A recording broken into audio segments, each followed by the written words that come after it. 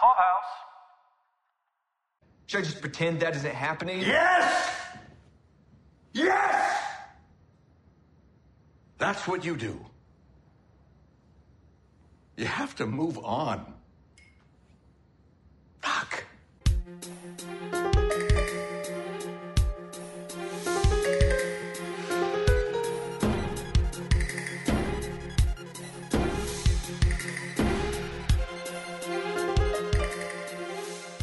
This is Caroline. And this is Mike. Welcome to Tales from Yaya, the Your Honor podcast. Tonight we're talking about Part 3. It was written by Allison McDonald and directed by Edward Berger. So I'm lucky that last week I didn't put a blanket Peter Moffat wrote all the episodes, because here we are, episode 3, and Peter Moffat did not write this episode. You're so lucky you hadn't said that. I was so lucky. Well, I was lucky that I put on record, I will still say it each week. And there you go. It paid off. Well, so you technically said it this week, but you just said you added the not. Was not written by Peter Moffat.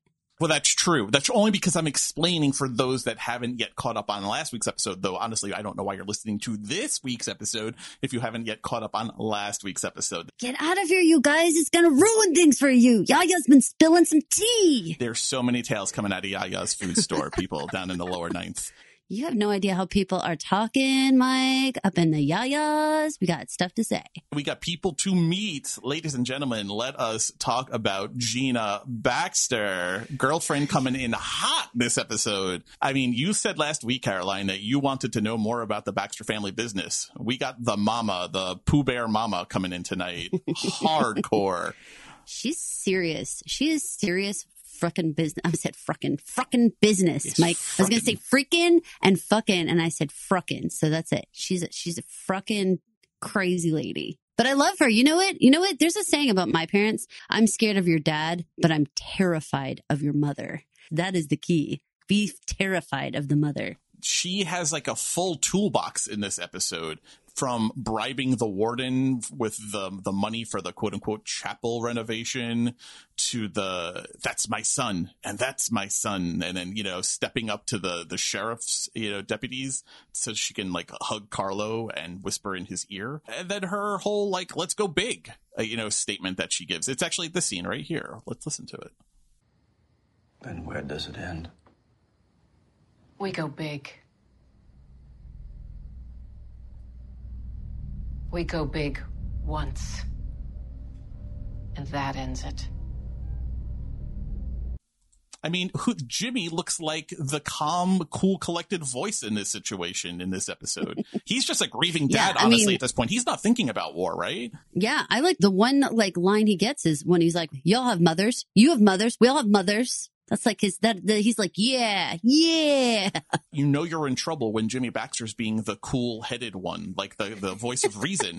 Like, you're right? Fucked. Like, that's end of day shit right there. Hey, so I know that like the main guy's called like the bully. What's the little next one called? Like a what? What's your little buddy who like stands around and goes like, yeah? What's that guy called? Like a sidekick? Maybe a lackey. I'm not sure. A lackey, a sidekick, a cheerleader. But come on now. Definitely the Corleones don't have cheerleaders. Like, there's got to be like the main dude, and then there's like the dudes that are doing the there's the consigliere. He's like your counselor. You got your foot soldiers. You got your capos. You got your like Shredder. Yeah, well that's You got your foot. You got your capo. You got your capo tutu capo. So what? That was a lot of words. It's the capo tutu di capo. It's like the head of the head. Like the captain of captains kind of thing. There's like a whole it's a whole thing. A ranking system. Yeah. They don't know how Italian you are out there in podcast land. Yeah, well, I mean, I have to check that. That may all come out depending on if I said it so super poorly wrong. It's been a while since I watched Godfather, but it's something like that. Because I always would think of like Tutti Frutti. So there's something about capo and tutti di capo. So yeah, it's like capo. Yes. You insult my foot soldiers. They're just coming to collect their money. The shredder will not be pleased. Did they teach baby Italians to talk like that? Like, are they to be like, you say like this, mom? You know what it is? We get so No, much what is dental work that we just forget to take the cotton out of our mouths after a while. It just becomes a way of life. Only you can talk about your own self like this. I would never speak of your culture that way. I mean, it's the rules. It's the rules. Let's get back to Gina, sir, because this woman is on fire. She has got plans all day long, and she is executing. And you know what? She don't need nobody by her side. Forget what a sidekick, lackey, cheerleader, whatever. She's fucking the boss, and she's just doing it. She's just got this done. Were you impressed with her plan and her execution? To be clear, when you say she's fucking the boss, she's not actually, I mean, she's fucking a boss. She is but fucking the boss, and she is also the fucking boss. She is also the fucking boss, yes. I knew you were going to kick on that. I knew you were going to. Well, it was just so well placed. So she's fucking the boss and a boss in her own right. They're co-bosses. Yeah. She's one of those women who could wear the necklace that says, I'm not bossy, I'm the boss. Very Beyonce vibes, if we want to put it into like pop culture kind of references. But yeah, I was super impressed with her. What a great coming out party for her in this episode. All the way from the beginning, she's sitting in front of her mirror and she like straightens her collar and, you know, to reveal the cross, and she's all pious. She is on a game plan this entire episode. The scene that we just played, we go big once and that ends it. She's already put into motion at this point her plan. She knew what she wanted to do. She just needed to get Jimmy and Frankie on board with it. And not really on board with it. It was happening. She walked away from her son's funeral to go talk to her other son. Jimmy had to like, oh, okay, we're going over here now. You know, the priest was still giving his funeral mass, and she like walks away over to whisper in Carlo's ear. I loved it so much because, you know, these are the type of scenarios where normally you've got like the kind of the big guy and he's got the plan, and then he just sends out his people. Like maybe he's telling her, okay, you got to go execute this, right? But no. This is clearly her deal. Like she is going and she is executing her own plan, because when she's walking away from the actual burial area, Papa Baxter doesn't look like he knows 100% what she's going to say and what she's doing. He's just being supportive, you know? He's like, you go, boss lady. Yeah, he's not walking on her heels. Like he comes up to her when it's clear that there's some resistance with the sheriff's deputies, you know, letting her touch him. But someone arranged for the Department of Corrections and the sheriff's deputy to hand off the prisoner, the prison transfer. Someone put that in the works. You have to imagine she did it through the warden, through the money she gave him. You know, it extended to more than just let Carlo come to Rocco's funeral. There was a whole other step of putting Carlo into the Orleans Parish prison so that he would be in the same place as Kofi. There are many steps. There was 3D chess going on here. I'm curious if people are going to catch, like, kind of that's what happened. And Michael, who's watching, that's why he freaks out, because he realizes what's happening. So Carlo, and this is the scene in the beginning with feisty Judge Sarah, who is saying Carlo is a racist and beat, you know, a member of the Desire Gang, you know, a teenager within the inch of his life, and calls out Gina in the room as being a proven liar. Sarah is feisty as fuck, and I appreciate that about her, but I don't know that I'm calling any members of the Baxter family proven liars, especially when they're sitting right there. You have to wonder that her safety is now in jeopardy. Well, you know what? It will be intriguing to see if anything does happen with her, because that will go to, remember I said to you, I don't want to just hear that these people are dangerous. I want to see action on the screen that they're dangerous. I saw moves very much that they clearly can make things happen, but I didn't actually see the outcome. And so, like, visually on the screen, not just be told about it, not just guess about it, but see it. And so for me, I'm actually looking forward to the Baxters. Like, I want to see the equivalent of the birdcage moment, but like in a grander scale. Is that like morbid and gross of me? It's not morbid and gross of you, but here's the thing though. Smart criminals don't do moves though out in the open like that, where you can see. Smart criminals who last a long time know how to keep themselves composed, and they make their moves in the shadow, and they use pawns to do their work for them. That's what I liked about this episode. That's what I liked about Gina stepping to the forefront, and we actually get to see shit happen here, right? We're in episode 3, and there's finally action being taken from the Baxter's point of view on getting revenge for their son's death. It's finally in motion now, and then you have to think it's Gina the one putting it in motion. The idea that they are so well connected that they can get a prisoner transferred from Angola. So Angola, if you don't know, is the Louisiana State Penitentiary. There are some fantastic nicknames for it. You want to hear a couple of the nicknames, Caroline? Please. Louisiana State Penitentiary, known as Angola, it's nicknamed as the Alcatraz of the South. It's also called the Angola Plantation or the Farm. It is the largest maximum security prison in the United States.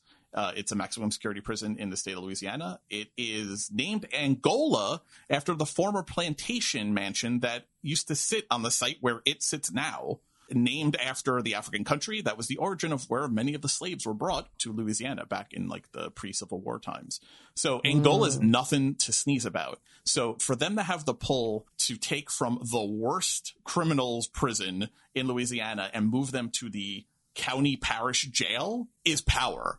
That they could do that, and they could do that within like a day's time. Those are moves that I appreciate. And I really like seeing that reach of them. What does Michael, pretending to be in the public defender's office, what could he possibly do to counter that kind of power and that kind of reach? Michael has some hard hitters on his bench, thank God. I mean, he's got Lee, who I've got to say turned out to be far more in the know than I thought she was going to be. I thought she was going to be a very capable lawyer and get in there and get into the whole thing and work a deal. But I did not expect her to be so knowledgeable about what goes on behind the scenes in the police department and the inmates. Let's talk about that, though, because I agree. I was really impressed with her moves and her machinations, and she knowing the system, knowing what happened without even having to really get Kofi to admit it, which he doesn't. She just knows the signs. She knows the system, which again goes to our conversation last week. What has she been through? What is the thing that Michael knows that she's been through that even still he's asking her to take this case, pro bono? I liked how she dealt with Kofi. I like not only that she knew the system and she knew exactly what happened to Kofi, I like that she knew how to talk to him. Some lawyers are very full of themselves, and you know that they're very full of themselves, that they not only think they are the smartest person in the room, they will let you know that they are the smartest person in the room. They talk very condescending to everyone, certainly to clients where they're not going to get paid to represent them. It's not just a trope on TV and movies. It's a reality among a lot of lawyers. So I liked about Lee that she didn't act that way. She tried talking to Kofi in a way of convincing him, I know you've probably been made promises of whatever for this plea. It's the only reason it makes sense for you to make this plea, but I'm telling you there's another way here. I liked all that. Here's my concern, Caroline, and I want to know what your take on this is.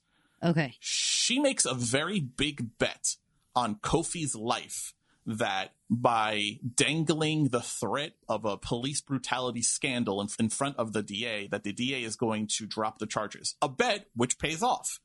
What she doesn't take into account is the Baxter family aspect of this equation. Did that bother you at all? Like, she's kind of playing roulette with Kofi's life here in a way. Yeah, I think it was a gigantic oversight to think that it's everything that we were talking about at the beginning. Like, maybe these are certain things that you do when you don't know who the victim was. But once you know who the victim was and like the weight that carries, the impact, you have to really re-examine your game plan. And so that part, the idea that she thought that there's any chance that the Baxter family would be okay without someone being held accountable seems wildly off base. Yeah, and it's not like she can claim she didn't know about the Baxter involvement, because if she has any knowledge of this case at this point, which she has begun working on the case, you have to assume that she has done some basic level, the most basic level of investigation into this case. She has to know that the Baxter's involved. This is not like last week when she first came on the scene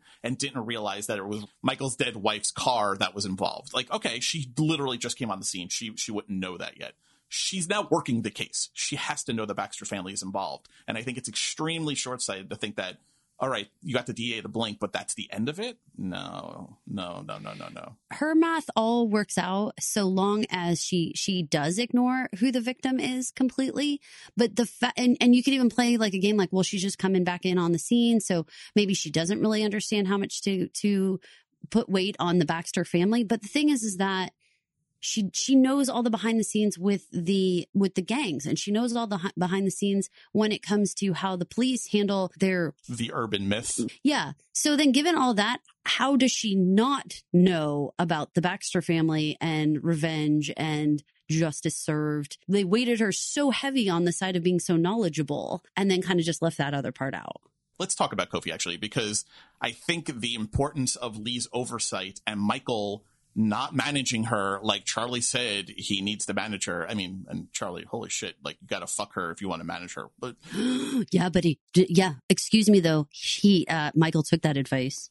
Yeah, I mean, I don't think it required a lot of pushing. I got the impression that Michael was looking to sow some oats anyway. But yeah, he definitely took Charlie's advice. And let's get to Charlie. But let's stay with Kofi, though, because Kofi is obviously the other side of this equation. He is in a tight spot because, as at the end of last episode, he's got Desire saying, listen, we've got you covered, but you need to play ball. You need to play ball here. You need to plead guilty, take the fall for this. Your family will be protected. But now he has Lee coming in here telling him, you have options, you know, and without Desire, without his mama, without his siblings, like, in his face, listening to Lee break down the injustice of the police black site, the gas in the car, all the things that have been that have happened to him. You can see where it's an attractive thing. Like, maybe I don't have to take the fall for this. Maybe I don't have to get served up to Angola and be put on this road. Maybe there is another choice here. The fact that he retains Lee, the fact that conversation happens, has all sorts of repercussions throughout this episode. Not only for Charlie and Rudy Cunningham, the crooked cop, and Little Mo, who has to defend Kofi. There's all sorts of stuff here. I mean, Kofi's first night in jail. What did you think of the scene? It kind of opens the episode with the "hit him, motherfucker, hit him." He screams every night, "You're his cellmate. You gotta hit him." Really, honestly, the parallels of watching Adam and Kofi in those couple of scenes was really what captured my attention, because they were doing the full on, here's Adam taking pictures of, the bruising on his chest. Here's Adam like in his cozy home. Here's Adam doing all these things. Here's Kofi having to be, and not only just in jail, but having to deal with this insanely dysfunctional, bizarro roommate situation where he has to be like slapping his roommate around and is going to be like egged on by the other inmates. Like, watching that life move forward in parallel was really most striking to me. It really was. We talked about a lot last week how both of these young men are 17 on the verge of turning 18, but living very different lives in very different places. Kofi in this horrible situation of literally having to deal with a screaming bunkmate in his jail cell and people yelling at him in the night to strike him so to make him shut up. And then you have Adam, who is being allowed to indulge his most emo child of taking pictures of himself to speak his truth. Very stark, different realities. I think the show is kind of brilliant to cut it that way, to edit it that way. Well, I think it oh my God, I was just going to say, it drives home exactly look at us sharing a brain. It drives home exactly what we talked about in the previous episode, which was just this whole amazing long-term picture of, watch these 17-year-olds watch how different, life paths turn and twist in different ways depending on your circumstances. And what's killer for me? What you want to say is Kofi's life could be changed so long as different people would have intervened, right? So if someone would have just intervened, if he had a better lawyer, he wouldn't be in such a bad spot. But the reality is Lee is supposedly a fantastic lawyer. And yet we know that having Lee on his side isn't enough. And so there's something about that and the idea of like the justice system and then just sort of street justice in general, or, what happens out in the real world, that is like extra unnerving, because you think you could fix things. Like if you say, oh, well, if he just had better counsel, if he just had someone pulling strings and looking out for him, if he just had this, then his life could get back on a better path. But the circumstances surrounding his life, no, he really can't. Yeah, and I would argue that Lee is a great attorney, and I think this goes back to the conversation we were just having. I think Lee is a great attorney for one specific portion of his overall problem. I think he needs not only an attorney that can deal with the justice system, but an attorney that also can help him with, or someone that can help him with the street justice side of it, which he has a little bit. Desire is in this jail. Desire is keeping an eye out for him. Let's talk about the bird dissection scene, because we have, and I didn't catch his name. I caught his associate Razim's name, but the gentleman who's dissecting the bird while he's talking to Kofi. I had to watch the scene a couple times to get what they were saying, but it was interesting though, because it was almost like you and I talk a lot about how people need mentors, right? A lot of having a mentor. Yes. is a very important thing that no one sits you down when you're younger and say, find yourself a mentor. It's going to make a big difference. You and I have had conversations on mic and off mic a lot about mentors and mentees in life. I find like this guy is almost not only his contact person inside the jail. He's kind of the conduit between Little Mo on the outside and Kofi on the inside, but he's also kind of the jail mentor for Kofi in this episode. What did you think of the scene, the bizarre scene of watching him dissect a bird, but also kind of give advice to Kofi and talk to him normally about jail life? Ever since episode 1, I've been kind of like searching for the Shawshank Redemption connections, and I'm going to keep watching for those. But this entire conversation had a real vibe of Red and Andy, and like a real, like, let me tell you, like, more than nuts and bolts of how things happen. I know he's dissecting the bird, and I know that that's all unnerving. And I think to me, it's supposed to represent just how far gone his mind kind of is. And he's just sort of like doing these things that to most of us don't make any sense. But that's kind of the point. The life that this guy leads doesn't make any sense to the rest of us. Like, you can't put it into some sense of normalcy. What he's doing makes sense in his little world, and it's very different than ours. So did you get that kind of like, there were several actually scenes in this episode that made me get that older Red feeling from Shawshank to a younger Kofi, like Andy-ish. You know, he came off to me as a little bit of Red. That's Morgan Freeman's character, right? In Shawshank, but also the dissecting the bird actually reminded me of the old man, who I feel like his name was Books. Yes. Who eventually, when he gets sprung, kills himself because he can't deal with life on the outside. But remember, he used to play with like the mice and rats in the prison. Yes, yes. Like they were his friends. I felt like that's him dissecting the bird, which he says he does like every Monday because that's when Rosine cleans up like the yard and delivers some birds. I felt like it was a very similar thing to that. Like you said, his mind was gone. Like this is just like a hobby for him. Something to do. It's something that, I mean, it sounds odd, but hobby's probably a good word. Like, it's something that it is outside of the four walls of the prison. You know, I mean, there's something there. It's something that actually had like life in it, and it, like the little mouse, you know, like there's just this whole thing. And you're right. I mean, I think that there's like a lot of these characters are kind of an amalgam of different ones, like Brooks, I think, and Red. I think, I don't know that anyone's going to fit neatly into these things, but you're right. It's that older, more experienced prisoner who's losing it feel. In case, just for people who are out there, the conversation that they're actually having, again, because it took me a couple of tries to figure it out, he's talking to Kofi about if Kofi knows what prison he's going to go to. Now that he's done his plea deal, there will be sentencing, which relates to what Lee and Michael are talking about, that the DA is showing up at the sentencing the next morning, and that's where he's going to get the charges dropped, and Kofi will be able to go home, which hopefully that happens. Anyway, so because at this point, though, in the jail, the Red character is asking him, you know, where he's going to go. He says, I don't know yet. So he mentions 3 prisons. He mentions BB Rayburn, Wade, and Angola. Those are all state prisons in Louisiana. In case you were wondering what they're talking about, he's trying to give Kofi advice on what prison to expect to go to, depending on how much jail time he gets and the game of the prison system. I thought that was kind of interesting. Again, just the guy knows the system. He knows what happens to people once they get processed through this way station of the Orleans Parish Prison. There were these older men who kept being injected into the situation for Kofi. That just happened repeatedly in this episode. And every time I got that a little bit like there's someone looking out for you, and a little bit like, let me tell you how this is actually going to go down. Let's stay on the mentor, though, because he's giving kind of advice, you know, Desire's here for you. But then remember, Kofi has that attempt on his life, which I give Kofi so much credit for realizing the security camera goes off. And he's street smart enough, even though you get the impression this is like largely his first time in jail of any kind of sort. He's street smart enough to know when the red light goes off on the video camera in the infirmary, bad shit's about to happen.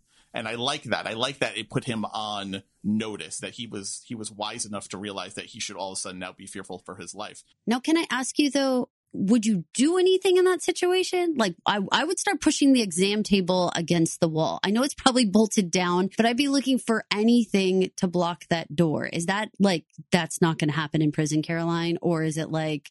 I also would be looking to try and Jimmy like block the door somehow, put a chair underneath the handle, look for at least a lock on it, start screaming, see if there's a phone or something. You're right though. It's probably all locked down, so those things can't happen because a chair can go through someone's face or through a window as easy as it could be used to block a door. Well, and also you could take the doctor hostage or something, right? If you did that. So obviously there's probably very few things to use. Right. So it's another interesting parallel, though, that as corrupt as the cops have been shown in this series so far, it's a sheriff's deputy that actually intercedes and has the wisdom enough to realize two big white dudes in this room with little Kofi doesn't look right, and he breaks it up. So again, it's another older gentleman kind of coming in, extending Kofi's life a bit. I like that whole scene because I gotta tell you, I also had my blood pressure up. It was one of those scenes where I don't know what contract deal Kofi has on Your Honor. I don't know how many episodes he's committed to be in at this point. Maybe this is where it ends for him. I don't know. It was truly nerve-wracking. Oh no, I thought it was 100% over right then. And when he was saved by the sheriff's guard there, to be honest with you, the way that the editing worked, it clipped back over to a scene with Michael that I was like, wait, what?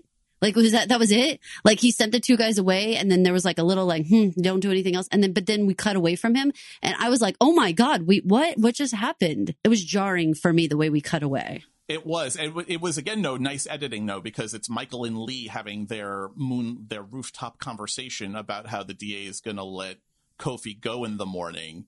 And now you're watching the scene play out, and you have to be thinking, is Kofi going to make it to the morning? That becomes a real issue with the long arm of the Baxters now involved in this situation. Can I tell you, Mike, the second that the words Kofi's going to be released in the morning came out of Lee's mouth, I basically looked at Alexa and was like, set the timer for 12 hours because I was like, shit. Yeah. Like, all you have to do is make it through the night, make it to morning. And I was just shaking in my boots. Like, please make it, Kofi, please. Michael has the forethought to see what's going on at the funeral, which he's spying on, books it to the public defender's office to call the jail to get him into solitary. All great. But you don't go follow up. You're a fucking judge. You have sway. You can go throw your weight around a little bit and make sure it's actually getting done. How many times have you worked with customer service or with the government, Caroline, and they've given a promise that they're going to do something, and does it happen? Most times it does not happen, is my experience. Not on the first try, anyway. No way. You have to be so tenacious with everything. You have to be completely yelling at somebody to get something done. That whole scene you're talking about, specifically the call to the prison. Yeah. Because that guy could not have been less. I mean, he perks up when he hears Baxter, but otherwise was only concerned about his football game. Could not have given a shit about what this public defender was calling about. The only thing that I could think of is that he's having to play that game of being invested, but not look too invested. And that is the only reason why I let Michael off the hook on that. Because otherwise, I was like, come on. This is the aggression that you ran back to the office with amazing speed. He was like the Flash. Right. I mean, he took off, and well, he's trained for a marathon. I don't know if you heard. Michael's trained for a marathon. I had heard. I do give mad props to the fact that he read the situation for what it was. Me too. At the cemetery. Yay. I think that most viewers didn't understand what was happening or what he was doing until he was making that phone call. So really fantastic on that.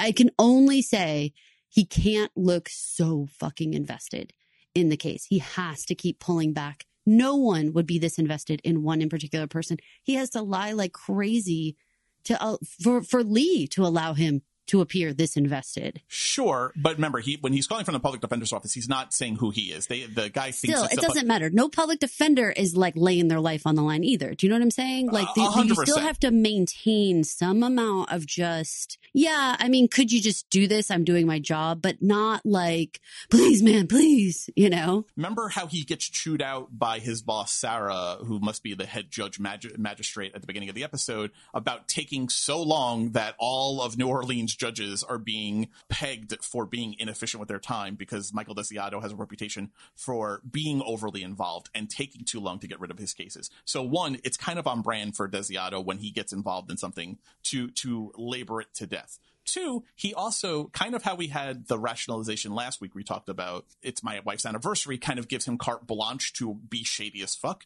The fact that his wife's car was involved in this crime also, and being a judge, those two things together, I think actually gives him some leeway to continue to be involved in the case as it's, unraveling.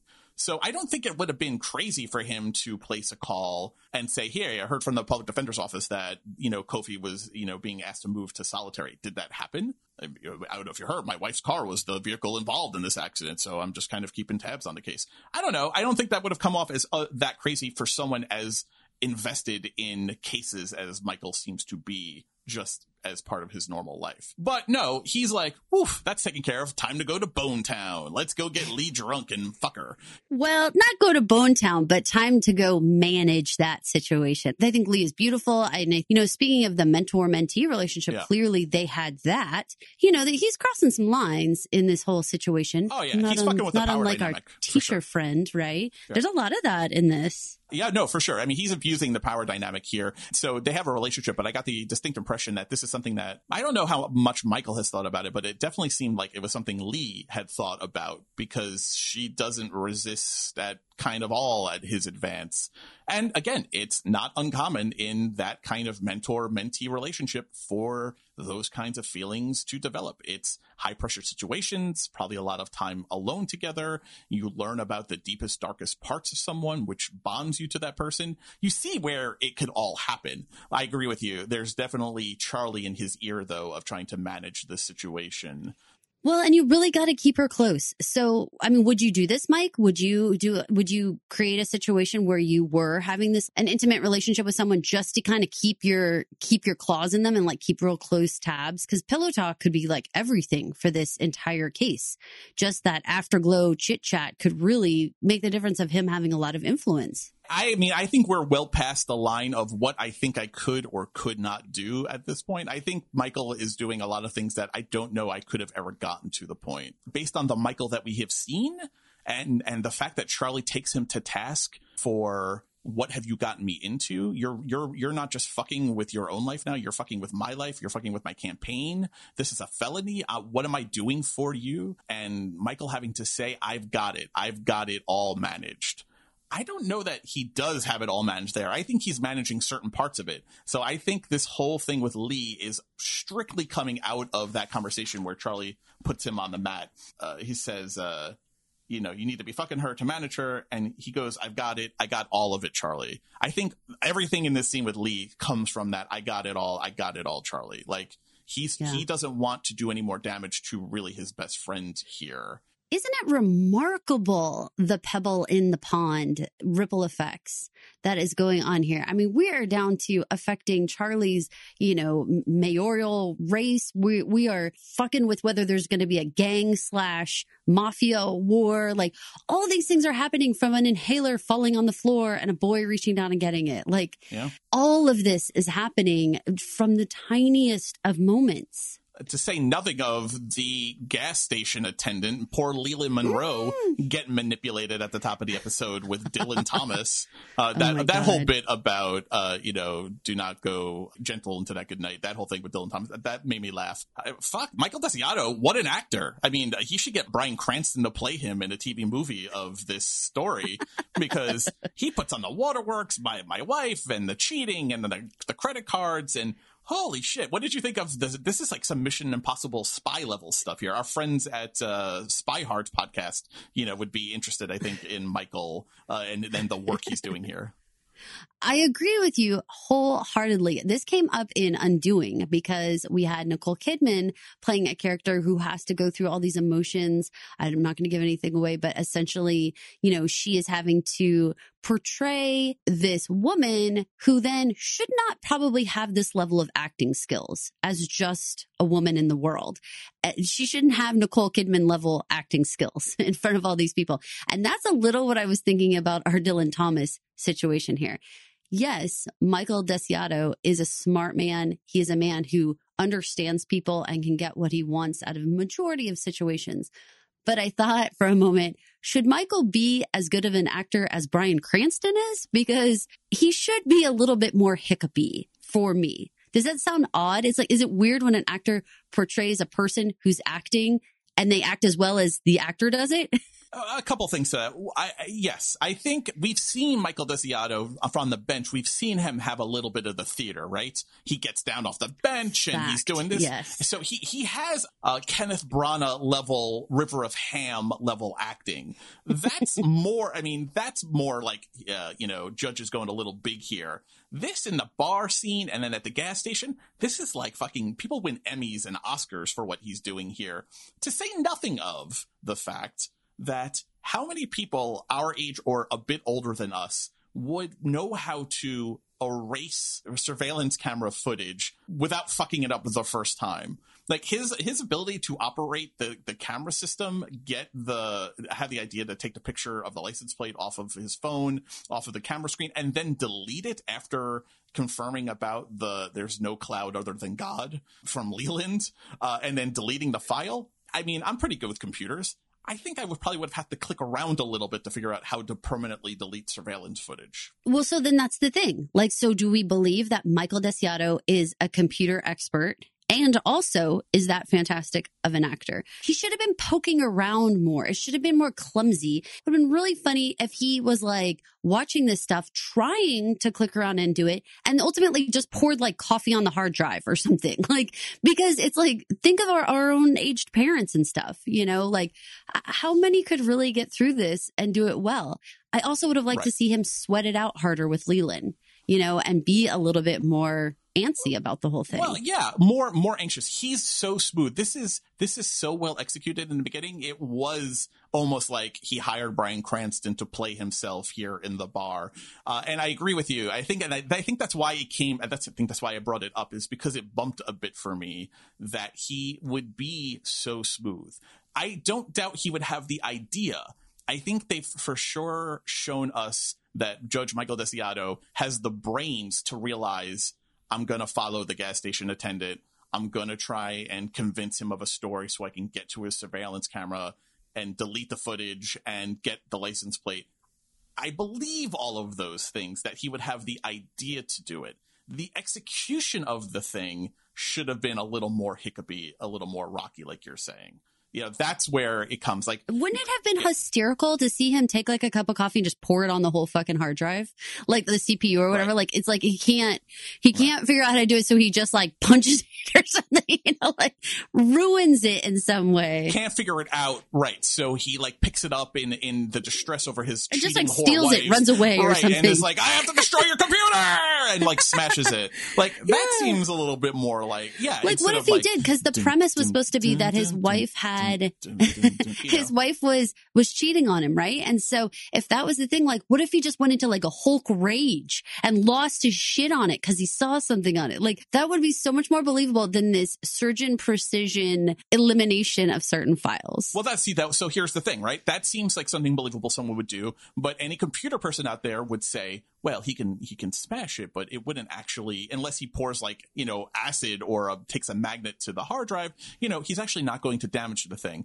But in the moment, you could see where a normal human being would think, I've destroyed the evidence. It's not going to be usable anymore. But no, he actually does the thing you need to do to get the thing to be destroyed. We hope. I mean, Lord knows nothing has gone to plan thus far. But then on the same hand, it's also the same guy we're talking about who doesn't notice his fucking dog dragging away a bloody rag. So it's all or nothing with Michael. He's either like on the mission. He's either on the impossible mission force, or he's a bumbling idiot from, Malcolm in the Middle. Okay. Back up a little bit. I would not say bumbling idiot. If I was cleaning up blood all over the interior of my car, I may not notice my pooch magooch grabbing something and running off. You know, dogs are buttholes like that, and they can just get into stuff. So I'm not going to say he's a total bumbling idiot. That whole scene, though, right? That he's cleaning the blood in the driveway without pulling it. We talked about this. That fact that he doesn't pull the car further up the driveway. There's blood everywhere. The fact that you left the bloody rag on the ground for either the wind to blow it away or your dumb dog to come take it away, like, it's all or nothing. Like, there's no kind of middle ground with Michael. He either gets it perfectly right or like makes really kind of boneheaded mistakes that people wouldn't normally make. I see that's kind of like my feeling right here. All of that being said, I loved the scene. I loved him with the Dylan Thomas thing, talking about, you know, the song Treaty with Leonard Cohen and talking about it. And just, I liked watching it. But when after the episode was over and I'm taking my notes down, I'm like, I don't know, that seemed a little bit much for me. I mean, there are moments in the show that you do have to suspend some amount of disbelief and be like, well, it's possible, I suppose, in all of the statistical outcomes that could have happened. I suppose it's possible that this is the way that it could have gone down. Now, I don't know that every single story owes it to us to tell the most probable story. Right? They don't necessarily. I mean, sometimes things happen and twist and turn in a story. And I kind of want to highlight that statement because I feel like I know that this series has gotten kind of some guff, you know, out there in the critics world. I feel like people are coming at it with this eye, like every single story is required to tell me the most probable, the most likely series of events. And if things get really hinky, then I'm going to start calling bullshit that things can't happen this or that or this or that. Right. But come on now, isn't that the point of telling a story that is worth listening or watching, where things do take a hinky turn and you didn't expect it? Otherwise, wouldn't every mystery and thriller be like the most boring, predictable story ever? Right, because 9 times out of 10, the person you think did the crime. So, right. Yeah, I mean, dramatic television needs to have twists and turns. And here's the thing, and I want to be very clear on this. Unlikely twists and turns, which is key, right? It's key. The big twist is what makes people stay tuned. It's the 5th act cliffhanger, the thing right before credits roll, that twist, the person in the shower, it was a dream all along, you know, all of that. All unlikely, but it's what makes you count the minutes until the next episode starts. So here's the thing, and I want to be really clear about this. Everything I just said was made me bump a little bit. All came after the episode was done, and I'm putting my notes together to come talk about it here with you. In the moment, I was like, fuck, yeah, I love this scene. I love watching him be all spy. I love watching him be this like smooth person who can execute this plan. I was in it. I did not bump on it until I thought about it later on. I was like, you know, that really was a moving acting performance that he did there. So I was in it. I was bought in during it. And that's what makes good television. Like, this and is a I'm okay with it. I'm okay with it. This is a 57-minute episode of television that did not feel like 57 minutes to me. That's a mark of a good drama. It goes fast. You look down at the clock, you'd be like, oh shit, we've been here an hour already. You don't even know that it's taken to episode 3 of us podcasting about it for me really to embrace that whole, I'm kind of sick of this whole critical biz of like everything just has to be so, well, that's likely to have happened. I mean, it's kind of bothering me, Mike. I'm having a little bit of a moment. Like I kind of need to journal about it. Well, let's journal about it because this is the second show in a row now where this has actually come up as a criticism, because it did come up in The Undoing. It did. There were many parts of The Undoing that seemed very faithful to reality. A lot of the way the court system played out, a lot of the New York City interaction, the distances of buildings, and people can take weird walks in the middle of the night, and you know all of that. But then there were things that like departed from that would never actually happen. The person that are statistically improbable. Yes. You're dealing with things that occur that I only have like the 0.00097% chance of occurring kind of thing. And people get annoyed with that. And I kind of want to talk to those people and say, what is it that you're looking for in storytelling, if not for those moments that surprise you or that makes a story unique? Because otherwise, why wouldn't every single story be exactly the same? Well, I think what they're looking for is a show called 48 Out, the first 48, or your 11 o'clock news, or unsolved mysteries. Even the 11 o'clock news has got some shit on it. Like, I read the news story this morning where French schools closed the doors at like 8:30. And so the parents were throwing the kids over the fence when they were late rather than waiting till 10 o'clock when they could come for the tardy bell. Like, that is a statistically improbable thing to happen, that a parent would throw a kid over the fence.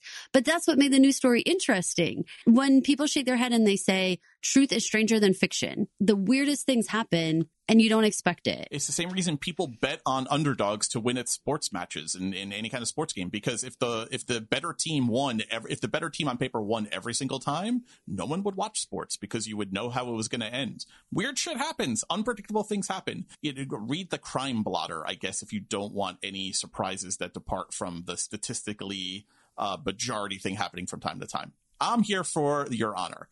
That being said, Caroline, when Yes. you were younger and in your school days, did your parents go to your parent-teacher conferences? Yes. Did they talk about your performance in class and school and your skills at this subject or that subject? One can only assume yes. Did your father frequently ask your teachers if you were dating anyone? Probably not. Statistically improbable. I am a father of a son. I've yet And to you ask. never ask? I've yet to ask a teacher, my son's teacher, about the intricacies of my son's personal life or his dating life. I mean, granted, he's 12, but still, I don't foresee me doing that at any particular time. Let me tell you how they could have just tweaked that a little bit and I wouldn't have had any problem with it. All Michael had to do is rephrase that question in a way that seemed far less pointed. If he just said, is he socializing with his peers okay? Does he seem to be getting along with others? Like, I'm a little worried because I know, other people his age are probably dating and stuff. Like, does it seem like he's doing what everyone else is doing? Because I'm just really worried whether he's socially doing okay and emotionally doing okay. You could have said it like that. That's fine. The way that he just bluntly was like, is he dating anyone? No. What? Come on. What was the last time my son ejaculated? Do you know this information, teacher? Well, I mean, yeah, he could have handled it, even if he wanted to specifically bring up the dating thing because maybe he suspected a teacher would know. And I think often teachers do know students that are dating other students because they have eyes and they're watching their class and they're observing things. I don't think it's an unlikely source of information, but I think it's a really blunt way of asking it. I probably, if this was something I needed to know and I wanted the teacher to tell me, I would have been like, does he seem distracted to you? Yes, he does seem distracted to me. Huh. I wonder if there's anything going on. I mean, he hasn't mentioned a new girlfriend to me, but maybe there's something going on with that. And then you try and judge the body language response of your teacher. Especially a lawyer or a judge, they're all about reading people's body language. If you put a question there, you don't have to hit her over the head with a stick. There's gonna be some kind of body language response there that you can glean an answer from. Can you imagine Adam sitting there next to him? Like, we just had parent-teacher conferences for Tom, and Tom actually was on the parent-teacher conference. So it was a parent-teacher-student conference. Could you imagine me asking his teacher, be like, is my son dating anyone? What my son would have done had he been there? Every son and every daughter would sink into the floor and want to die on the spot. Why did he ask such a specific question? What exactly was he trying to do? Especially for our, fellow watchers who may not pick this up. Okay, I'm going to throw this out. I feel like he's just trying to identify anyone he's close to that he's probable to tell what happened. I think that's right. I think he's fully in cover Adam and Mai's ass mode here. I think it was strictly about trying to identify people he's close to that make him vulnerable to. I think the reason he ends up showing so much attention to Franny in this episode is because he realizes that Adam and her, and the reason he talks to Adam about her later on is, again, he's trying to gauge how much are you going to share with this teacher? This teacher who is not Mrs. Latimer is Franny. How much are you telling this woman? Because you seem awfully close. You have this skill. She's praising your photography skills. Your mother would be proud. You stepped in. He says to Adam, he says to her, you stepped in when my wife passed away. Ugh. Fucking Oedipus is calling. Holy shit. I did think that it was a clever storytelling device to have the origin story of the teacher and Adam be revealed through this conversation, because now we know exactly what happened. Lost his mom. She stepped in, started comforting. Friendship turned to something more.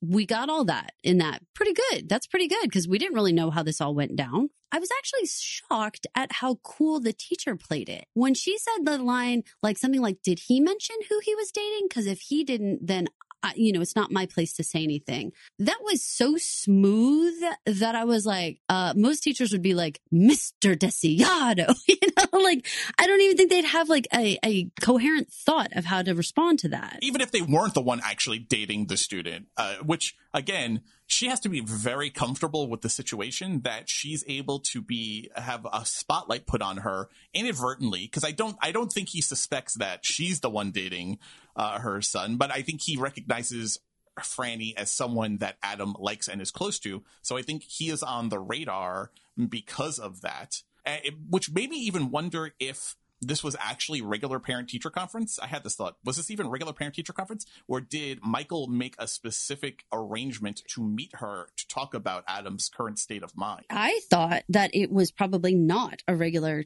parent-teacher conference. Like I think he was, So here's the thing. I mean, he is really risking this whole, again, looking overly, unnaturally interested in something in a situation here. Does that make sense? Like when you're making appointments that don't coincide with the normal time you have parent-teacher conferences, like you're ringing bells, like it's like, why were you in there talking? Why are you asking questions about Adam? Like everything looks out of place. And that's not what you want. You want everything to look like, oh no, we're just going about life as smooth as fucking possible.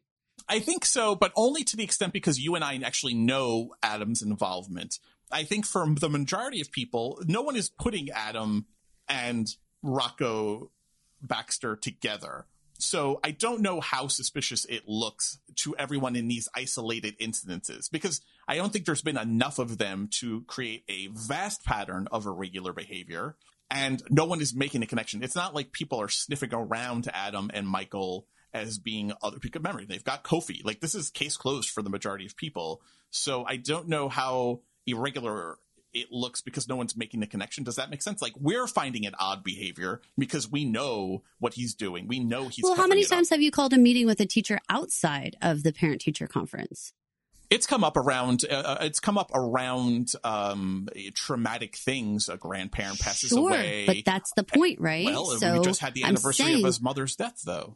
So maybe we can hide it. But I'm saying, like, it is a highlighted part, though, right? It doesn't go unnoticed when you go outside of the bounds of the normal parent-teacher time. So I'm coming at it from a teacher point of view and just saying that it sticks out. And if you are if you're worried about people going around talking to people closest to yourself or your kid, what they might say and what's out there, then this is an abnormal pattern here. Sure. I think Michael lucks out in this very specific instance with this teacher, because this teacher, Franny, is going to take "your father came to see me, thinks you're distracted," is asking questions about why you're distracted, not because of, well, maybe by the end of the episode, that's what she's thinking. But I think prior to that, she's swallowing hard because he is worried. He's seeing Adam be distracted. She's acting in a way that she knows is illegal.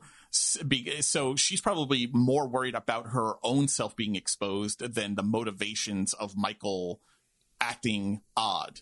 You know what I mean? So in this specific case, the fact that he's calling a meeting and using the cover of "does Adam seem distracted?" Franny is going to interpret, fuck, he's acting distracted because I'm a teacher boning my student. That's wrong and illegal.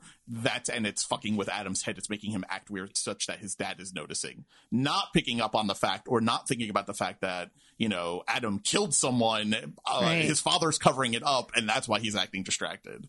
But let's get into that, because were you surprised at that entire scene with Adam and Franny? Oh, yeah, no. I mean... Yeah, no. We said it in the last one, right? Like, no way is he not telling Franny what he did. Like, he absolutely is going to go fucking spill the beanos. He was having such an episode, Mike. This was such an episode. I wanted to save him for last for that exact reason, because he was having such an episode. He was having a very, what is it? A no good, very bad, horrible day. But why, though? Why is he taking pictures of his bruised body and his sneakers? Why is he photographing all of the evidence that he can get his hands on? Why is he out in the middle of the night taking pictures of the street that is still dirty at the death intersection? Bloody. Why is he holding a camera up to the haunting desire truck of death that could have easily run him down? Why is he developing the film in the dark room? Which, I mean, that being said, I love the Joy Division song that they use there. Oh my gosh. And the entire, like, the mental state being, like, acted out in this, like, interpretive dance / breakdown. All in his brain. Like, but like freeing himself, but also falling apart at the same time. Yeah. I mean, the song is like love will tear us apart again. Yeah.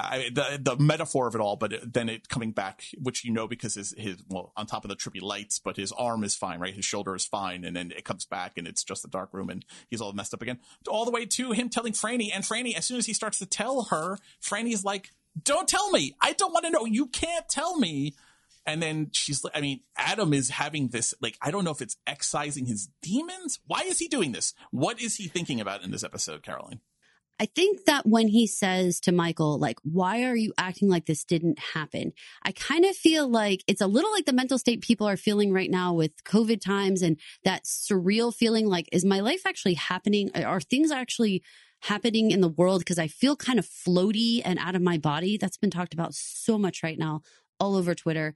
I feel like that's what's going on with Adam. I think he's taking the photographs. He's making these really concrete memories, if you will, with the photographs, and then like actually physically walking through the spaces again in a way that's like, this is real. This really happened. I think it's like a mental check. Like everyone around me is acting like this isn't a thing. And it's making me go crazy.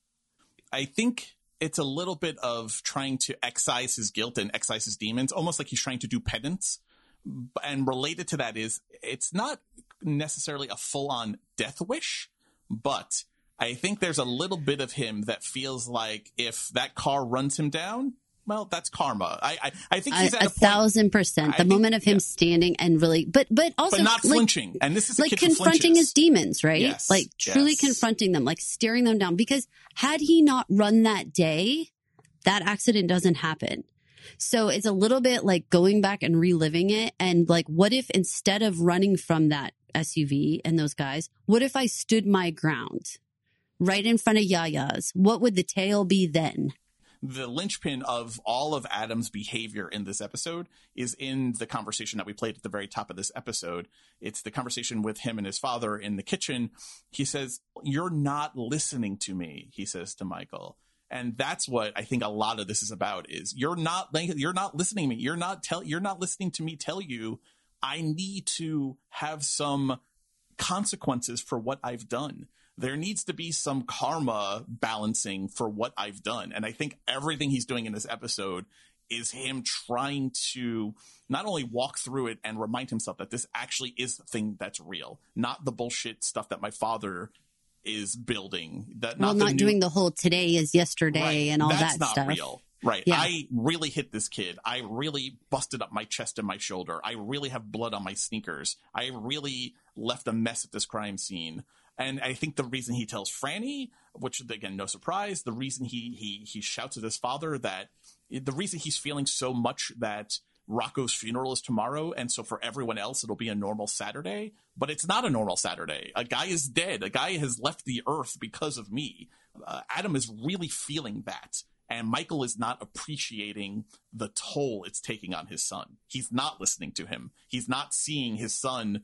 He's so busy covering up his son's crime and now his crimes, he's not appreciating the pain his son is actually in. Oh, and going to the penitentiary and taking prisons outside OPP and giving his name. He uses his real name. He says, "It's my father is the judge. I'm taking pictures of illegally taking pictures of this prison." Like, yeah, and I know it's illegal and I know what I'm doing. But you know what? He wants to get caught. He wants to get caught. That was such a beautiful parallel moment where you have Kofi inside being treated the way he is. And then you have Adam on the outside, and the guard really literally is like, "That's illegal." And he's like, "Yeah, I know." And he's like, "Okay, don't do it again now." Right. And what's the difference? Right. Kofi has to worry about beating his bunkmates and getting killed in jail. you know, and Adam gets this like slap on the wrist.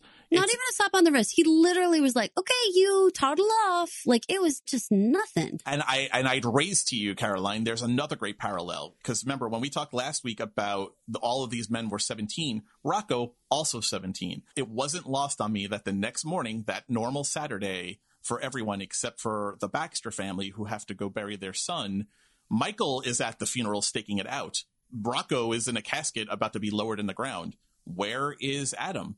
Adam is having a normal Saturday. He's putting pills in Django's banana, which is what he was doing the morning that he killed Rocco. It was a normal Saturday for Adam. After all of his machinations, after all of his gnashing of his teeth, it was a normal Saturday for him. Rocco's dead. Adam is putting medicine for his dog in a banana. And they went through the trouble of actually showing it to us, which is key in the show. That is the one thing that I want more of. I want to be shown more as we're moving forward. We often talk about what's our next predictions and what do we want to see more of and whatnot.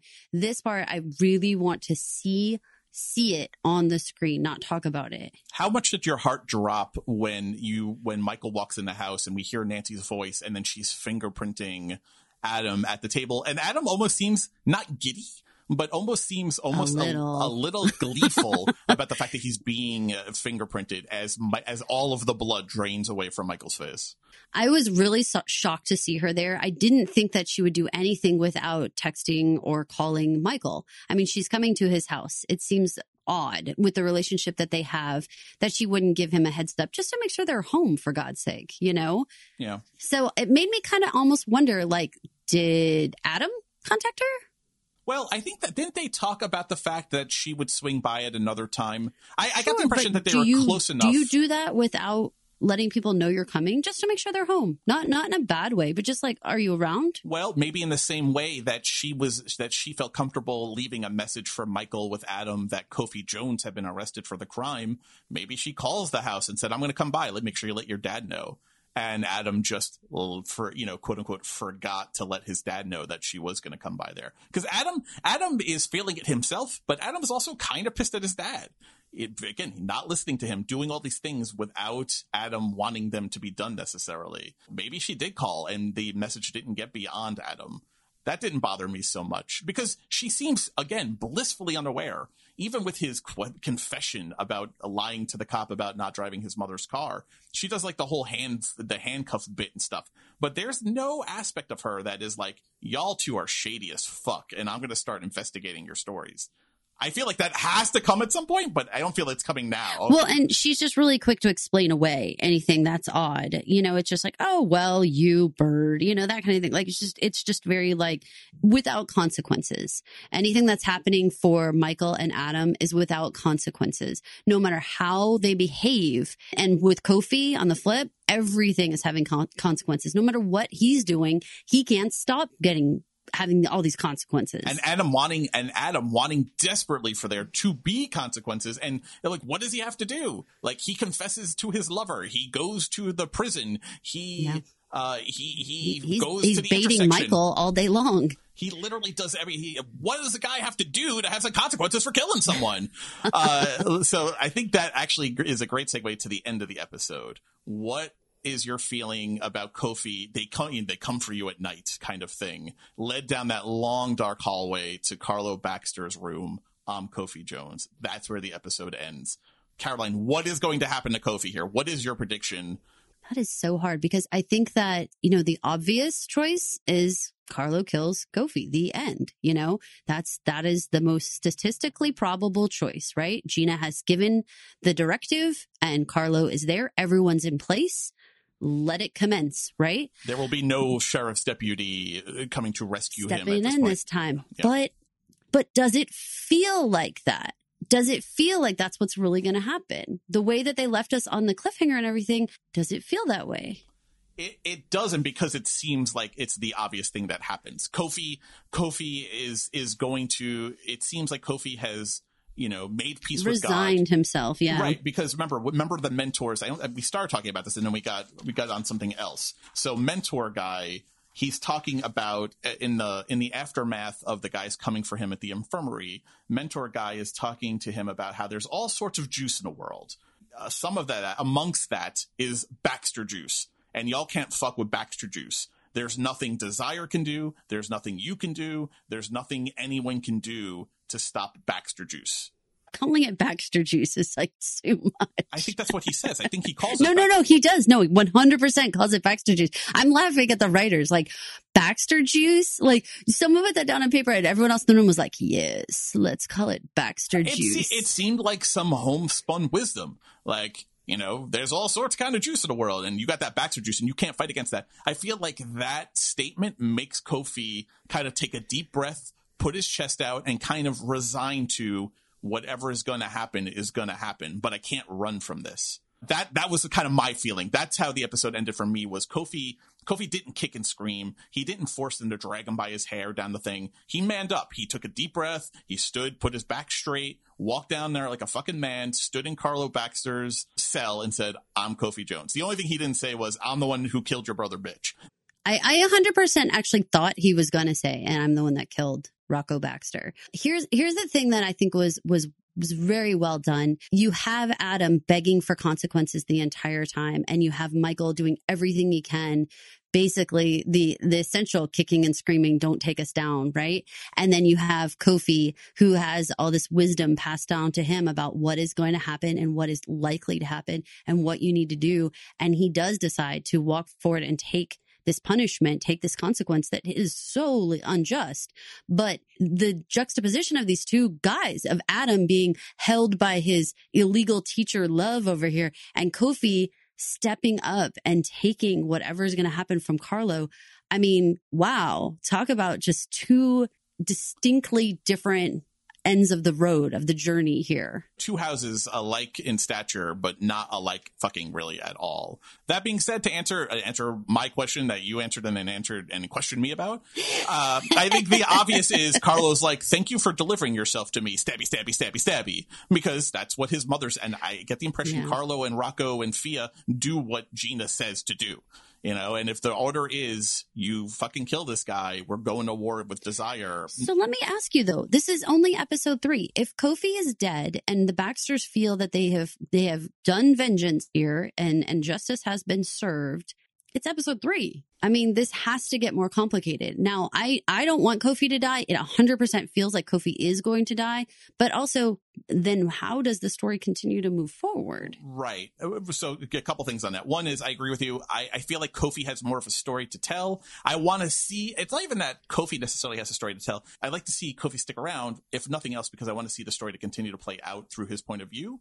But I think if Kofi gets killed, it will, how does the story continue? Well, I think it allows Lee then to become Kofi's advocate and avatar. A man imprisoned and falsely accused, the victim of police brutality, killed on the prison's watch.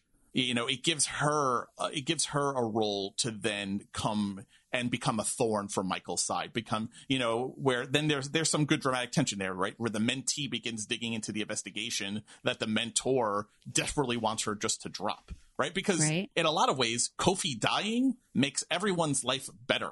It makes Charlie better. It makes Little Mo better. It closes the case, right? It closes the case. There's no reason to continue to look into this anymore. There's no reason for Nancy to continue taking witness statements. You know, not to mention the fingerprinting. We talked a lot about last week how Adam is not in the system, so probably doesn't have to worry about the Baxters ever getting police records on fingerprints and stuff like that. Nancy's about to put him in the system, She's y'all. about to put him in the system by eliminating his prints.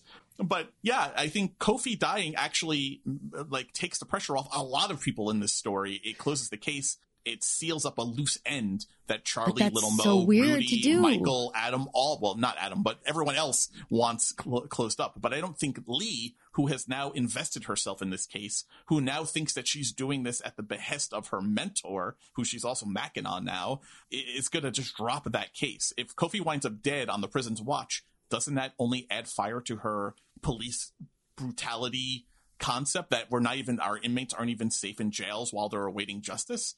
I like where you're going with it. It's just so unusual for a thriller or suspense type situation to build a good amount of suspense and then sort of deflate that balloon and then pick it up with a new character to build it again.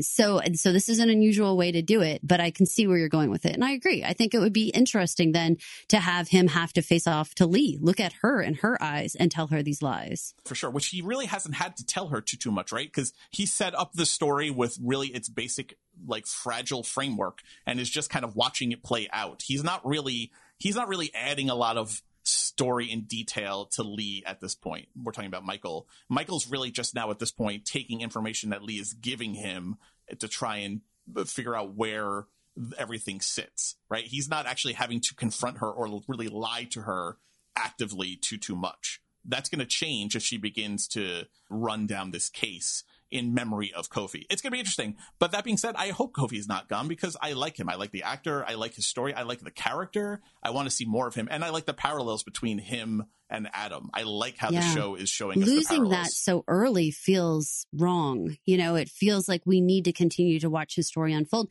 And maybe that's the tragedy, Mike, is that the Kofis of the world stories end at 17. And they don't get to continue. It'll make all those statistically probable people feel really good, though. That's how it ends, right?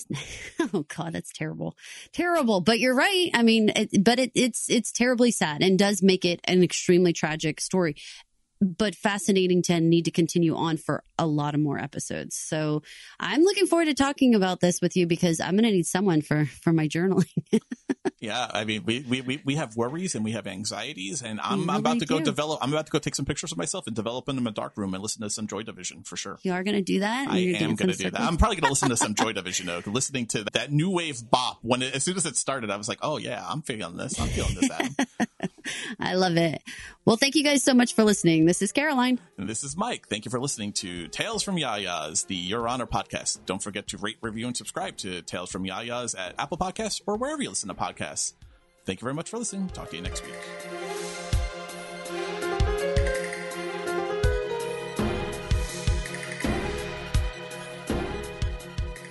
Thank you for listening. This has been an original Pod Clubhouse production. Pod Clubhouse is a podcast network dedicated to encouraging collaboration among podcasters and friends to bring a fresh voice and diverse perspective on a wide array of content. Please visit and leave a comment for us at podclubhouse.com. Rate, review, and subscribe to our podcast feeds on Apple Podcasts. Follow us on Twitter, Instagram, and Facebook. You can find us at Pod Clubhouse. Our DMs are always open, and we'd love to hear from you.